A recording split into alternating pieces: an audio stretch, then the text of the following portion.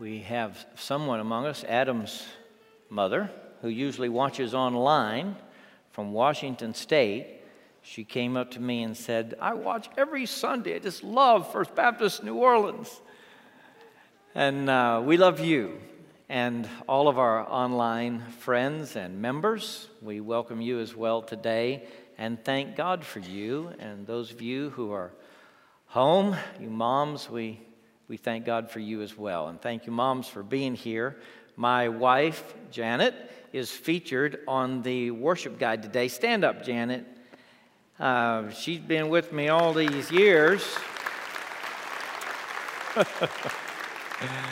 She was singing alto while I was singing lead just a minute ago on that last hymn. And I thank God for her every day. I am going to preach from 1 Corinthians 13 the next 2 Sundays. The greatest of these is love.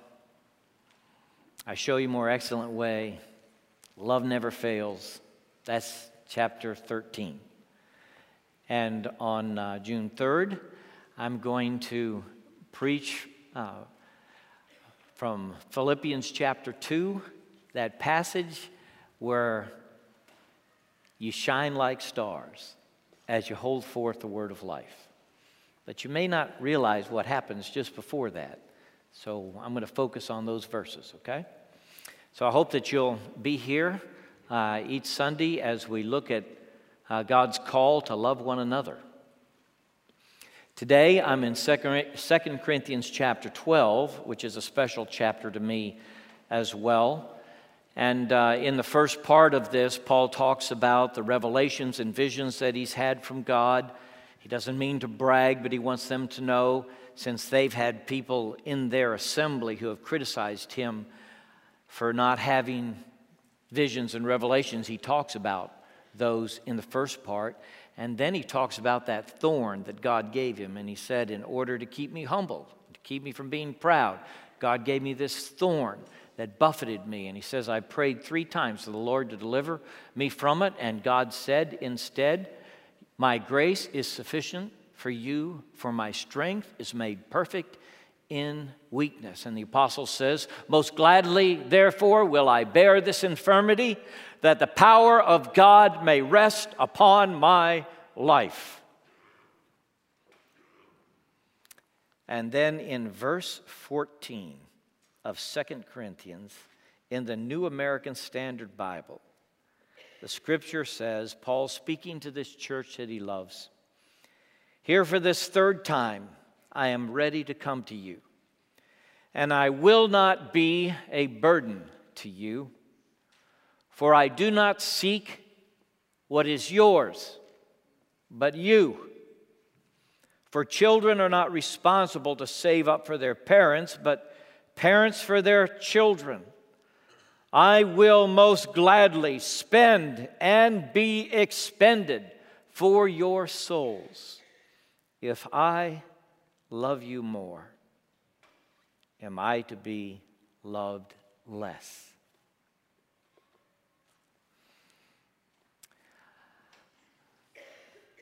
Four simple things on this Mother's Day. I am ready to come to you.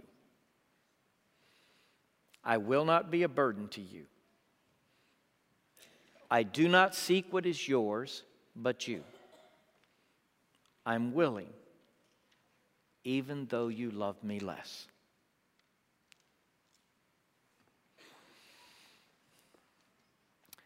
My mother had 10 children.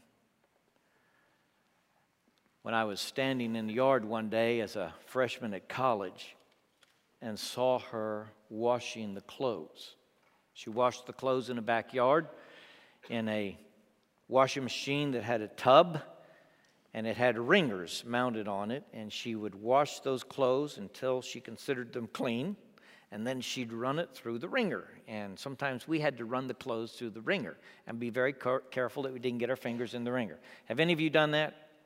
Okay, lots of people have, okay. So I was watching her as an 18 or 19-year-old washing the clothes. And the clothes would go through the wringer and fall into the basket. And sometimes on wash day, my mother would have 10 or 12 baskets of linen and clothes that needed washing.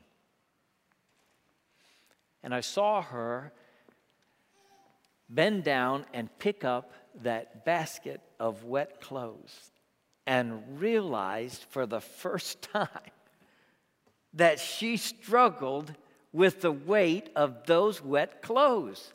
That basket was heavy, and she worked it onto her hip, and she carried it over to the clothesline and thumped it down in the yard. And I thought to myself, maybe for the first time in my life, my mother works hard every day, up before I'm up, in bed after I'm asleep.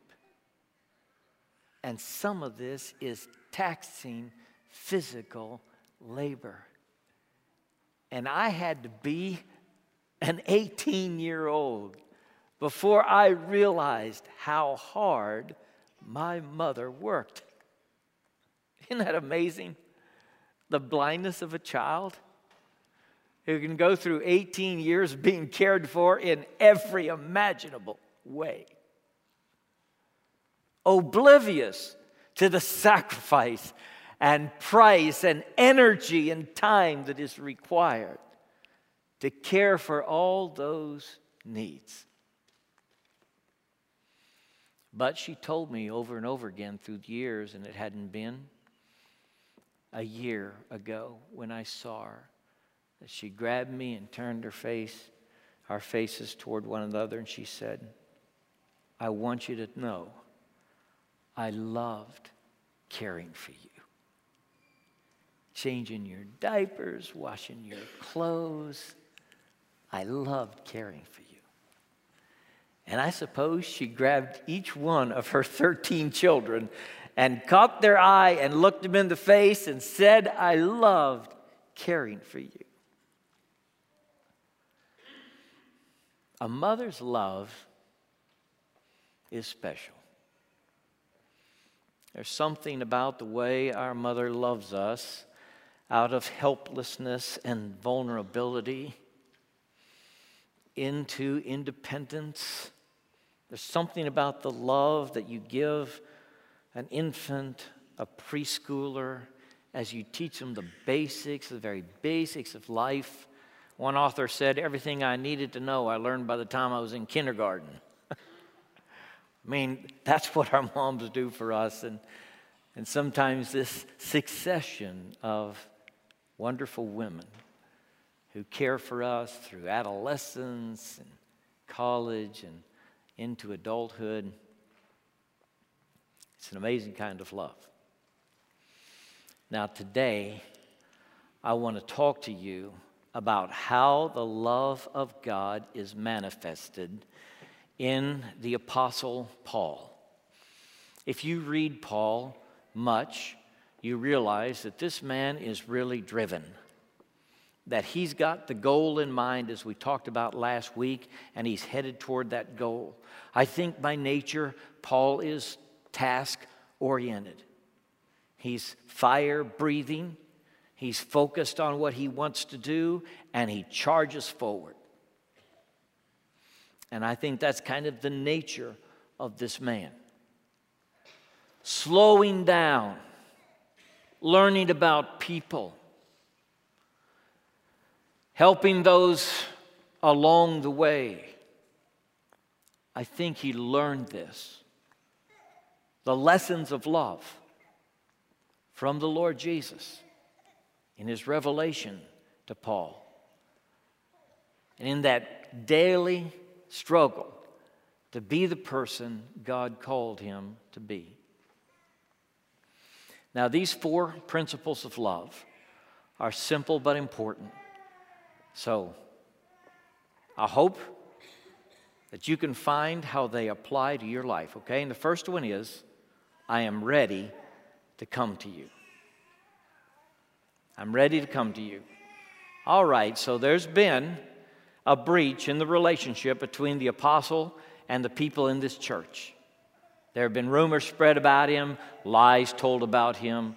People have said things that were unkind about the apostle Paul, and he's responding to some of that in this letter. But here in this verse he says, I am ready to come to you. Now, it's the third time. Now for this third time, I'm ready to come to you. And I just want to say to you, love takes the initiative. Love is not passive, as we often suppose. We love our neighbor if we have done him no harm, we think. But love is active, and the apostle has learned with the example of Jesus, who came from heaven and emptied himself of all those divine prerogatives for a time that he might be a man among men. God took the initiative in saving us. So the Apostle Paul is going to take the initiative in this difficult relationship with these folks who should be so grateful to him, but seem to be so problematic and grumbling and complaining. I am ready to come to you. There's somebody in your life that you may be waiting to come to you, and you're thinking, it's their turn now. And I'm going to tell you, love does not take turns. Love doesn't keep count of wrongs that are suffered. Love takes the initiative. Love takes the risk.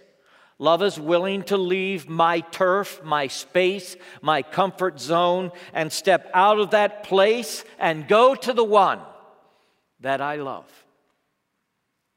I am ready to come to you. We had a breach in our family some years back.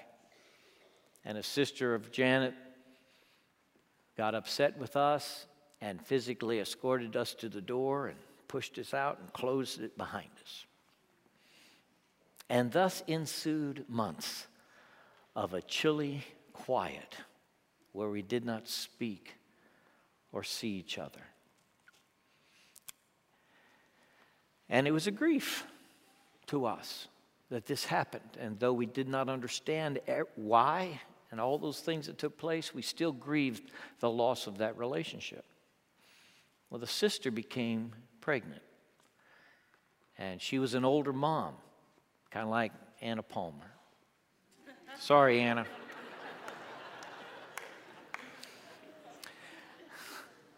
I tease her a lot, okay? And Janet said to me, I'm going to call her and see if I can come and stay with her and help her when she has this baby. I said, okay. So Janet stepped out of the comfort zone, not because it was her turn. She didn't have anything to do really with the breach that had happened. And she called her sister and said, when this baby comes, I'd like to come and help you with whatever you need for 2 weeks. And the sister said, yes. And we had lunch with her this week. And it is a sweet relationship that God healed because Janet was ready to go. First principle of love. I am ready to come to you. Can you do it? Are you willing? Second one. I will not be a burden to you. Oh yeah, the Apostle Paul wants to come. You know what he wants? He wants us to meet him at the airport with the limousine and run him down to one of those big hotels down by the river and put him up there and feed him caviar and lobster. That's what he wants. Apostle Paul's coming. We're going to have to take care of him the whole time. He's going to be a burden to us. That's what they were saying. And some of them had twisted history. And were saying, you know, the first time he was here, that's all he did. He mooched off of us everywhere he went. Ate our food, stayed in our beds. We washed his clothes. We took care of the apostle. Don't you remember that? And Paul writes to them and he says, hey, the time I was with you, I worked hard with my hands so you wouldn't have to pay for a thing. I supported myself. This is the church where he was bivocational. He was a church planner starting his church, and he was working on the side, supporting himself so he wouldn't be a burden to them. And he reminds them of that truth. And so he says, I will not be a burden to you. Love makes that confession. I want to be a blessing, not a burden. Okay, now, what's the difference between being a blessing and being a burden? The person who is a burden wants to be served instead of serving. The person who wants to be a blessing wants to be the servant, not the one being served. When you say in love, I will not be a burden to you, you are saying, I don't want to heap you with responsibilities. I don't want you to take care of all my needs. I am ready to come to you, and I'm going to take care of all of that stuff because I want to be a blessing to you, not a burden. George was a fine guy. My father liked him. He started coming over to the house.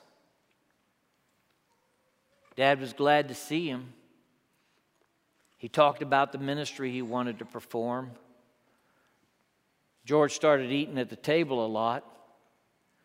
Pretty soon he let Dad know he sort of needed a place to stay. They put him a trailer in the back. Pretty soon it became evident that George wasn't trying to help. He was trying to help himself. He wanted somebody to underwrite all his expenses.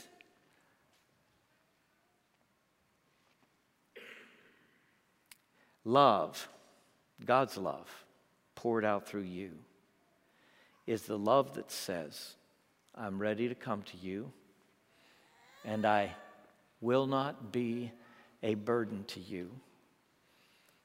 Number 3, I do not seek what is yours, but you. Is that not beautiful? I do not seek what is yours, but you. If you want to, you can try to turn every human relationship in your life into some kind of profit for you. You can see every human being as a potential client. And pretty soon people will pick up on it that you're interested in how you can use them to better yourself. You're not really seeking them. Look, it's great to have the client relationship. And it is important that we provide for our families. And I'm not criticizing that at all. The apostle writes this to the Corinthian church because some of them were saying, you know what that man of God wants? He wants your money. He wants your stuff. He wants what you got. Now, Church of Jesus Christ, if it surprises you that that's in the Bible, let me just say, it's nothing new. To suppose that the religious fellow is just looking to line his own pockets with your money, that he's out to fleece the sheep, not care for the sheep. That's not some new idea or rumor. That was going on with the Apostle Paul. So, Church of Jesus Christ, let me just say to you, those people outside these doors, they need to know that you do not seek what is theirs, but them. They need to hear that clearly from the Church of Jesus Christ over and over. We're not trying to get your money and get your resources and your stuff. That's not why I'm inviting you to church. That's not why we want you to be part of this church. We want to serve you. I do not seek what is yours, but you. It's an important message today in this culture, because every culture has religious leaders who just want the stuff and don't bother with the people.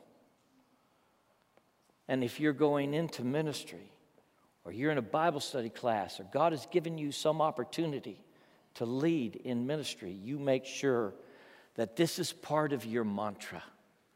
I do not seek what is yours, but you. I'm interested in you, in who you are. I'm interested in knowing your story and helping if I can, if you need me. I do not seek what is yours, but you. Many things emerged in my trip to Papua New Guinea. I went there for two reasons. One of them was The Lords of the Earth, written by Don Richardson, and the story of the missionaries who came to that very primitive part of the world and carried the gospel, and the first missionaries were killed. And their story is in this book called The Lords of the Earth. The second reason I wanted to go to Papua is because Richard Atkerson was a friend of mine in worshiping here, and the largest copper mine in the world is in Papua. And it was fascinating to me, and somehow it came about. And I ended up in Papua New Guinea with my wife for 2 weeks, and we saw this amazing mine. It's astonishing. And then I flew to this little village out in the middle of nowhere, in the mountains where there are no roads. The only way you can get there is to fly or to walk. And when it came time for church, in a little building the size of these two sections right here, over 700 people gathered. In a village of 2,000 people. They packed it up. And for 20 minutes before the service, the children sat in the first 6 or 8 rows and sang. And I just sat there and loved it. It was amazing that God reached into that place with such power and grace. But you know, it was hard for the Papuans to believe that the missionaries just came for them, not their stuff. And over again, the missionaries had to say it. Look, I'm not after what's yours. I'm just here to share the good news of Jesus with you. People will not believe you at first. There's a great skepticism that anybody lives this way. I do not seek what is yours but you. That anybody would live this kind of life. I do not want to be a burden to you. I will not seek what is yours but you. You'll have to say it again and again.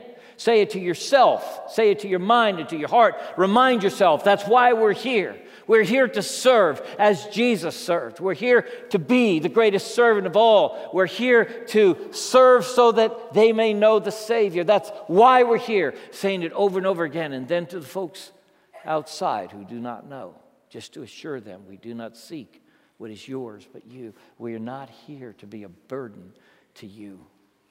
If you say this to people, it may take them a while to believe it, and they're going to have to see it in your life. But when they realize that you do not seek what is theirs, but them, it is a profound and wonderful witness to the gospel. It is a message that changes the heart and life. It is a lifestyle that is compelling. So few people get this part of love. I am ready to come to you. I will not be a burden to you. I do not seek what is yours, but you. And the fourth point, I'm willing, even though you love me less. I couldn't love my mother when I was 6 weeks old or 6 months old. She loved me anyway. I learned somehow to love her in the course of growing up. But for long months, parents love children who cannot love them back in the same way that they love them. It's not fair, is it? It's not fair to ask you to be willing to be the one who loves more in your marriage, in your family. To say to yourself, I'm willing to love more than he ever will or she ever will. I'm willing to be the one who loves, even though they don't love me as much. You say, that's not fair. No, it's not. It's how God loves you. It is the love of God. God loved you when you were outside of His will and purpose. He loved you when all you wanted to do was fight with Him or be angry with Him. He loved you when you ignored Him. He loved you from the time even before you were born. God has loved you passionately and fully all these years, and He has always loved you more than you could possibly love Him back. That's the love of God. How rich and pure, how measureless and strong, passing understanding and comprehension. God loves us more, and He's willing to do it again tomorrow. He's willing to love you more than you love Him. And the Apostle Paul said, I'm willing to love you more, even if you love me less. This kind of love that does not calculate the reward and the return is what we call agape, God's unconditional love. So often in our culture, I'll love you as long as I'm getting out of the relationship what I need. But if I don't feel like the returns are there, I'm out of here. Wouldn't it be sad if God said that to you? If God said to you, I've been giving you, 65 years to catch up with me, and you still don't love me as much as I love you, so I'm out of here. What if God said that to you? The whole room would be empty, and God would have given up on love. But He hasn't, and He doesn't, and He won't. Because love is the power that holds the triune God together. It is fundamental to the universe and how things really work. And you say, oh, I just don't believe that. You could say, I don't believe that love is fundamental to the universe. Let me tell you, if you believe in a loving God, then you believe that love is fundamental to how things are organized in this world. And one day you're going to discover that not evil, not sin, not power, but love was the foremost of all the qualities in the world. Don't give up on it. Say in your heart, all right, God loved me this way, so I'm willing, even though you love me less. And that transforming love that you give will change your world. It will be an extension and expression of the love God gave to you. And God will use it mightily in your life to make you more like Him. So we read the account of Paul's love. I'm ready to come to you. I will not be a burden to you. I do not seek what is yours but you. I'm willing, even though you love me less. And say, Lord, make this happen in me. Bow with me, please.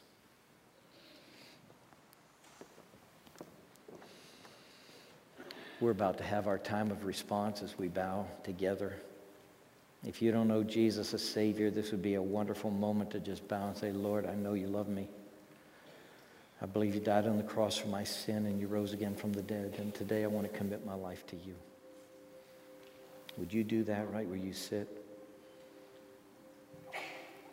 Lord, today, forgive us for our sin. Reach down in mercy and grace to rescue us from all that binds us. Thank you for loving us more than we ever could love you. God, do your work in us in this moment of reflection. Show us what the next step is in our journey of love. In Jesus' name we pray. Amen.